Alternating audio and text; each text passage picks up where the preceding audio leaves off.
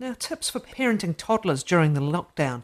Our guest is the parenting coach, author and mum of two, Charlene Poole, whose latest book is called Toddler Whispering, a follow-up to her best-selling Baby Whispering. Everything from sleeping, eating, toilet training, screen time and much more. Charlene's in lockdown at home with her husband, toddler and 9-month-old baby in Raglan. Good morning, Charlene. Good morning. So how's the lockdown setup going for you with youngies?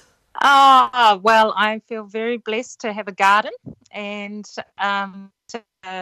quite a good community to be able to walk around in terms of the streets and so forth.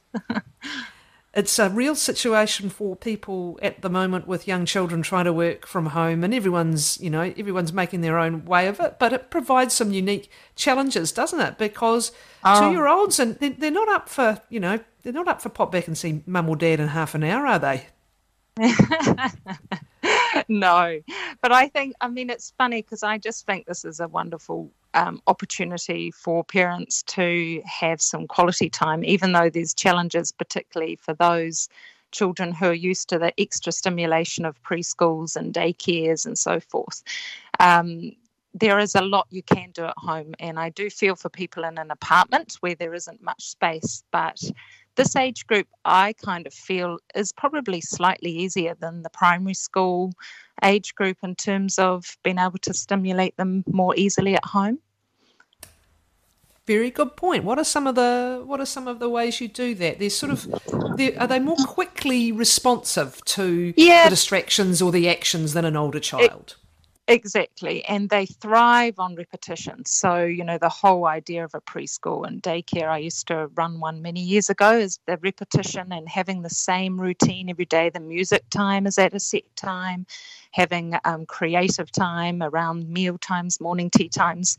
Those simple routines on repeat, they actually love and thrive in, as long as you add in a little bit of diversity in there. But things like I've converted half of my office space into a playroom for the children and taken away things off the desk that I don't need at the moment, and have created a hut underneath the desk. And George, who's 2.5, is loving that, but equally his sister is loving it at 9 months old as well. So there's lots of little things that you can do within the house, but also, of course, if you've got garden space, we've been making the most of this time planting seeds, and George just loves using the watering can and getting in the dirt and digging and simple, outdoor pleasures like that.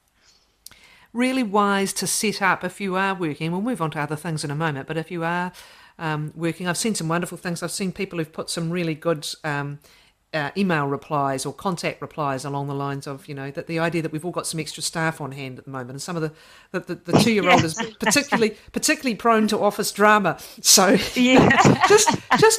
just a way of making everyone appreciate that this is the environment and we're all part of it and we're all in it together.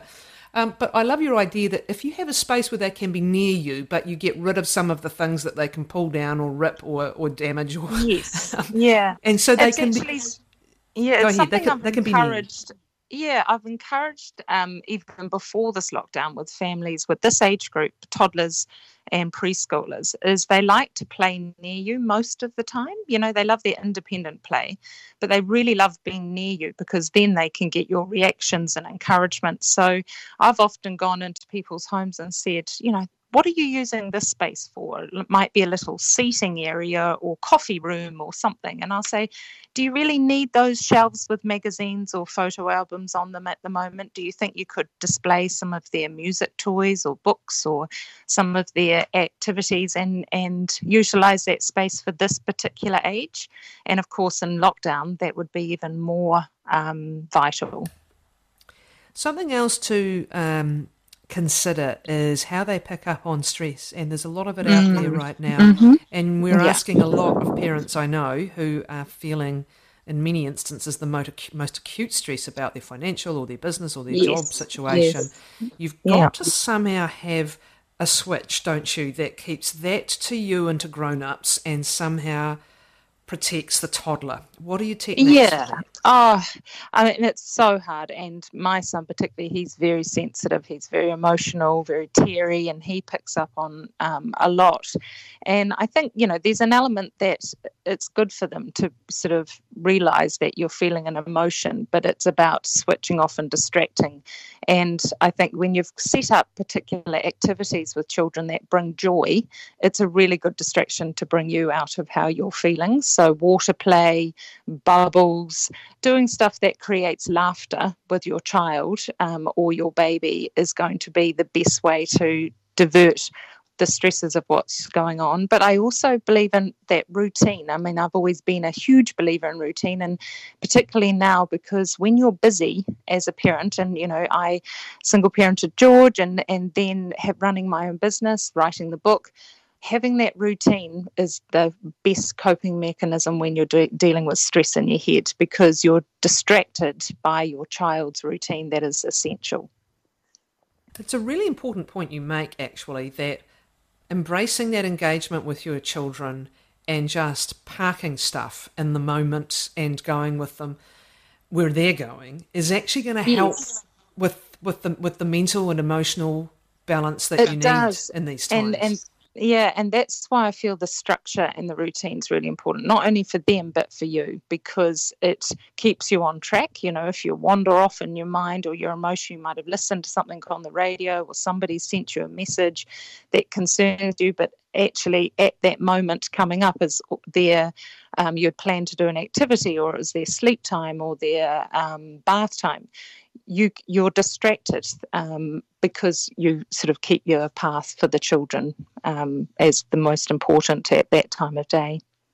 Which it is at any time of day, and that again is in the most extreme of circumstances, or even if you're not in that, it's just a good perspective reminder about what ultimately does matter, what does matter most in life. Yes. Simple thing to say, I know. Let's talk about toddler behaviour and behavioural change that you're trying to achieve, or that you're trying to learn. Is this the time to be doing it? Is the time to be doing it just whenever it's necessary? Could you comment? I think keeping up the same boundaries that you had started to establish, or that you'd established before this lockdown, is important, but we also must be mindful that I always talk about an 80-20 sort of balance. There has to be a little bit more flexibility at that time. So when you realise, I always say when children have tantrums or having something to do with a behaviour issue, is sort of think about what time of day these are happening, why they might be happening, and is there something that you can tweak or change in your running of the day or routine that could lessen the amount of them. But in terms of the reaction to their behaviour, I don't think that you really need to change that at this time. It just might be that sometimes you use diversion rather than timeout or quiet time as such. Let's look at some of the specific matters that you cover in the book and in your advice. What are some of the things that you really are trying to establish or re-establish at this age? Well, the book's kind of divided into two, really. It's divided into the toddlers, sort of under 2.5s, and then the preschoolers, that older age group. And I designed it just like my first book in terms of, as a advisor, is what I get asked most frequently. And the most frequent thing in both of the age groups is creating boundaries and what is okay in terms of do's and don'ts, and how you're dealing with tantrums, of course, is a big one for this age group. And then screen time is sort of a more modern thing that's come about. And so I sort of talk about screen time and common questions that get asked for each of the age groups.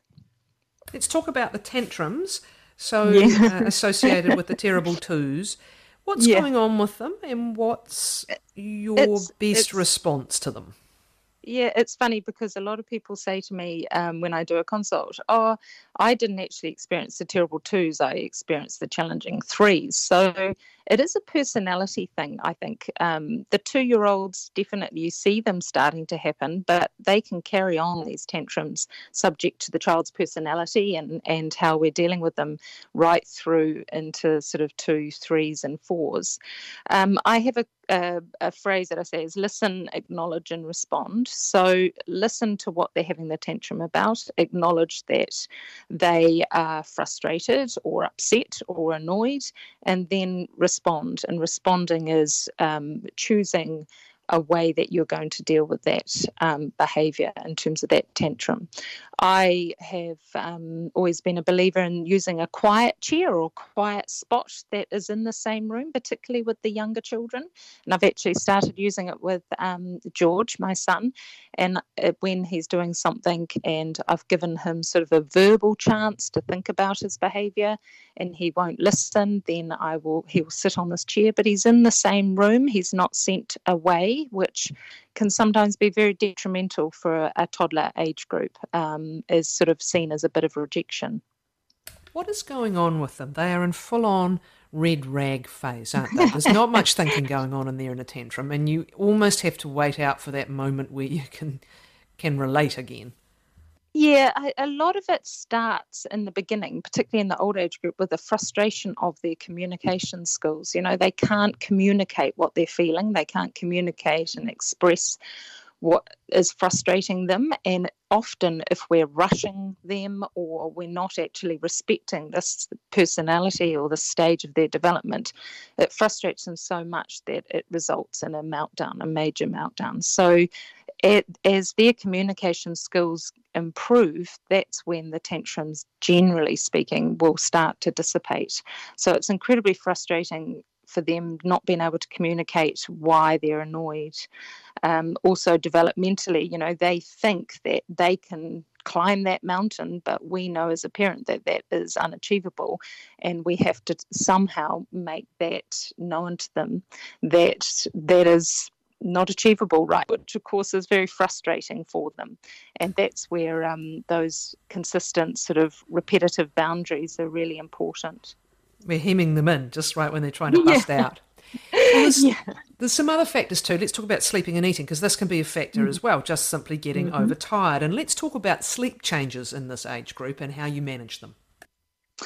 Well, it's again divided into 2. So you're going to go from babies when they are 1. At the beginning of this book, I talk about moving from 2 sleeps a day to 1 sleep a day, and then from 1 sleep a day to no sleeps. And I've always talked about transition phases and not being absolute. So it's a little bit different at the moment with lockdown because they're not going to be getting their usual external activities. So they may have to have their routine altered.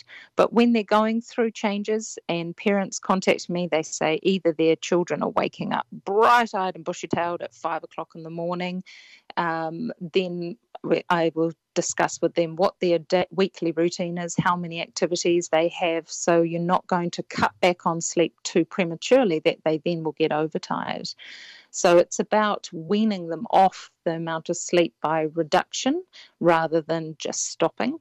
And then equally, when they go from 2 sleeps down to 1 or 1 sleep to no sleep, I've always been a big believer in creating quiet time. And this lockdown period is actually a really good time to start this, is creating a time where they just are a bit more still and a bit more quiet. And you might use something like audio books or put some quiet music on, some meditative music, and create a quiet space for them in their house somewhere. Might be in the hut that you've created, and start with maybe just 5 minutes quiet time, and then encourage that time to sort of increase up to 30 minutes.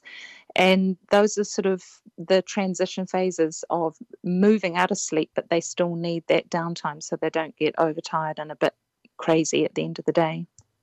One sleep question from a listener: how do we deal with daylight savings and the impact on sleep? Please help. The basic guide has always been that the week before the change, the clocks change, you tweak your daily routine by about 10 to 15 minutes, sort of 15 minutes. So you just slowly shift that bedtime heading towards the new time. And if you do it gently and gradually over the week, it doesn't have the same sort of shock impact. It really also depends on how many sleeps a day your child's having, or if they're having no sleep, it's a little bit easier.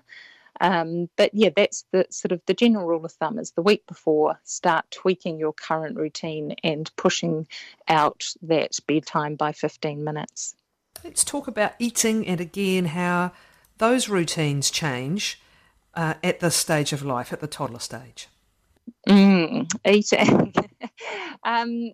When I do my seminars, the biggest thing I talk about is patience and distraction, because most children that have problems with eating, it comes about because they may be teething. So it might start when they're teething and their taste buds change. They don't feel like that food that they used to love anymore, and then because of their reaction to that, we become a little bit fearful and we might change what we're offering them. So it's really about being creative in terms of enhancing flavours in their food, making it visually appealing, but also making sure that the time of day when you're offering it is not too late. And this is, again, a really positive thing about this lockdown, is that there is not going to be the families that pick up their children from daycare or preschool and have to sit in traffic to get home, and dinner's running quite late because of those things they can't avoid. So having an early dinner time that is going to capture the children before they get fidgety and less patient with their eating is a great one. Something I've had to do with my son. He's an incredibly slow eater, and this started really early on, and most parents would not have stuck it out, I know, like I did. But I'd be sitting at the table with him for 45 minutes to an hour, and even sometimes now, because he just chews and thinks, and I had to read 9 books sometimes to be able to get through his meal. And if you don't apply that patience and respect to their age and their personality, then they can learn not to eat that well, because we're rushing them. And that's something that's really key in this toddler age group, is not being pressured and rushed. Well, speaking of which, it's an ideal time possibly to work on the toilet training. It is. Well, funny enough, that's something that I'm planning to do, because you don't have to go in and out and confuse them by putting a nappy on and not putting a nappy on. So when you've got a child that's showing signs of being ready, like, that's one thing I'll say is, don't, just because we're in lockdown, do assess to see if your child is ready. Don't push them into it just because it's a perfect time for it. Make sure they are ready. And I talk about in my book those signs of what, that they show you that they're ready. My son is ready, and he showed those signs at the end of summer, but with being busy with a baby and work, I kind of went, I'm just going to wait till he really is ready. And so now I know I've got this opportunity. He knows what to do, it's just he can't be bothered, so I'm going to sort of step it up a little bit. And what does it involve? Because again, you don't want to give them a fixation around it. Same with eating. It's something that requires patience, while someone makes a really big change, actually, and quite an exposing change, isn't it? It's a big moment. It is a big moment. I think being mindful about where they want to do it. So some children have a fear about doing it in a bathroom or a toilet. And I know when George showed me his first sign, he wanted to have the potty sitting on the deck. And that was absolutely fine with me, to move it around and make it a bit more creative and a bit more inviting, because he didn't really want to go into that dark or quiet space.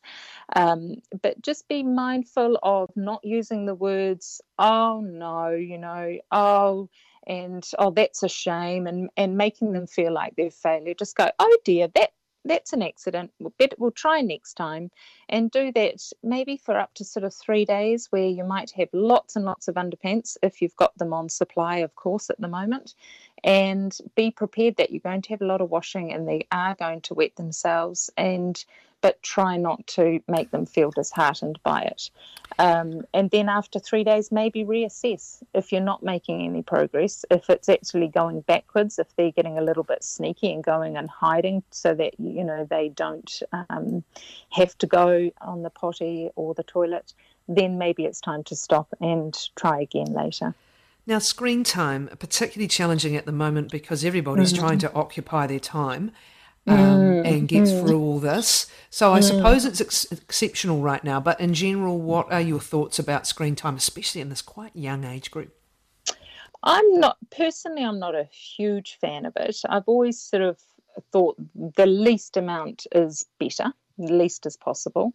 But there are many families that need it. They express to me that they find it very helpful, particularly when they have a new baby in the house or if they're working and they need to use it.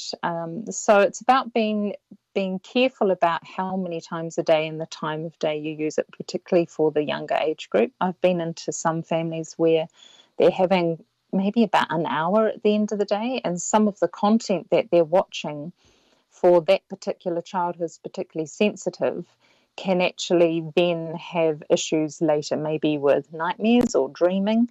So I feel that it's okay to use if you use it sensibly with boundaries within your routine. Maybe pick one time a day that you would find it most helpful for them to sort of just be still and just monitor the content of what they're watching. Just finally, one more question, and we started out there, but we might finish there again. This is a solo mum asking, has a 2-year-old toddler, has to work from home, just asking for some tips. We touched on that with that play area, the little kind of fort area near you, and just clearing a space when they can be near you, because that's going to be the main driver, isn't it? Just they like being in your bubble all the time, not just in lockdown. Yeah. One little tip is if you know you've got some work that needs to be done, be a bit creative. So maybe while they're having their midday sleep, maybe at night when they go to bed, create a surprise for them to wake up to, a new activity, something that you've set up at nighttime. So when they wake up, they're like, wow, that's a surprise. So it's a really good distraction, and it might occupy them for about half an hour while you need to get something really important done.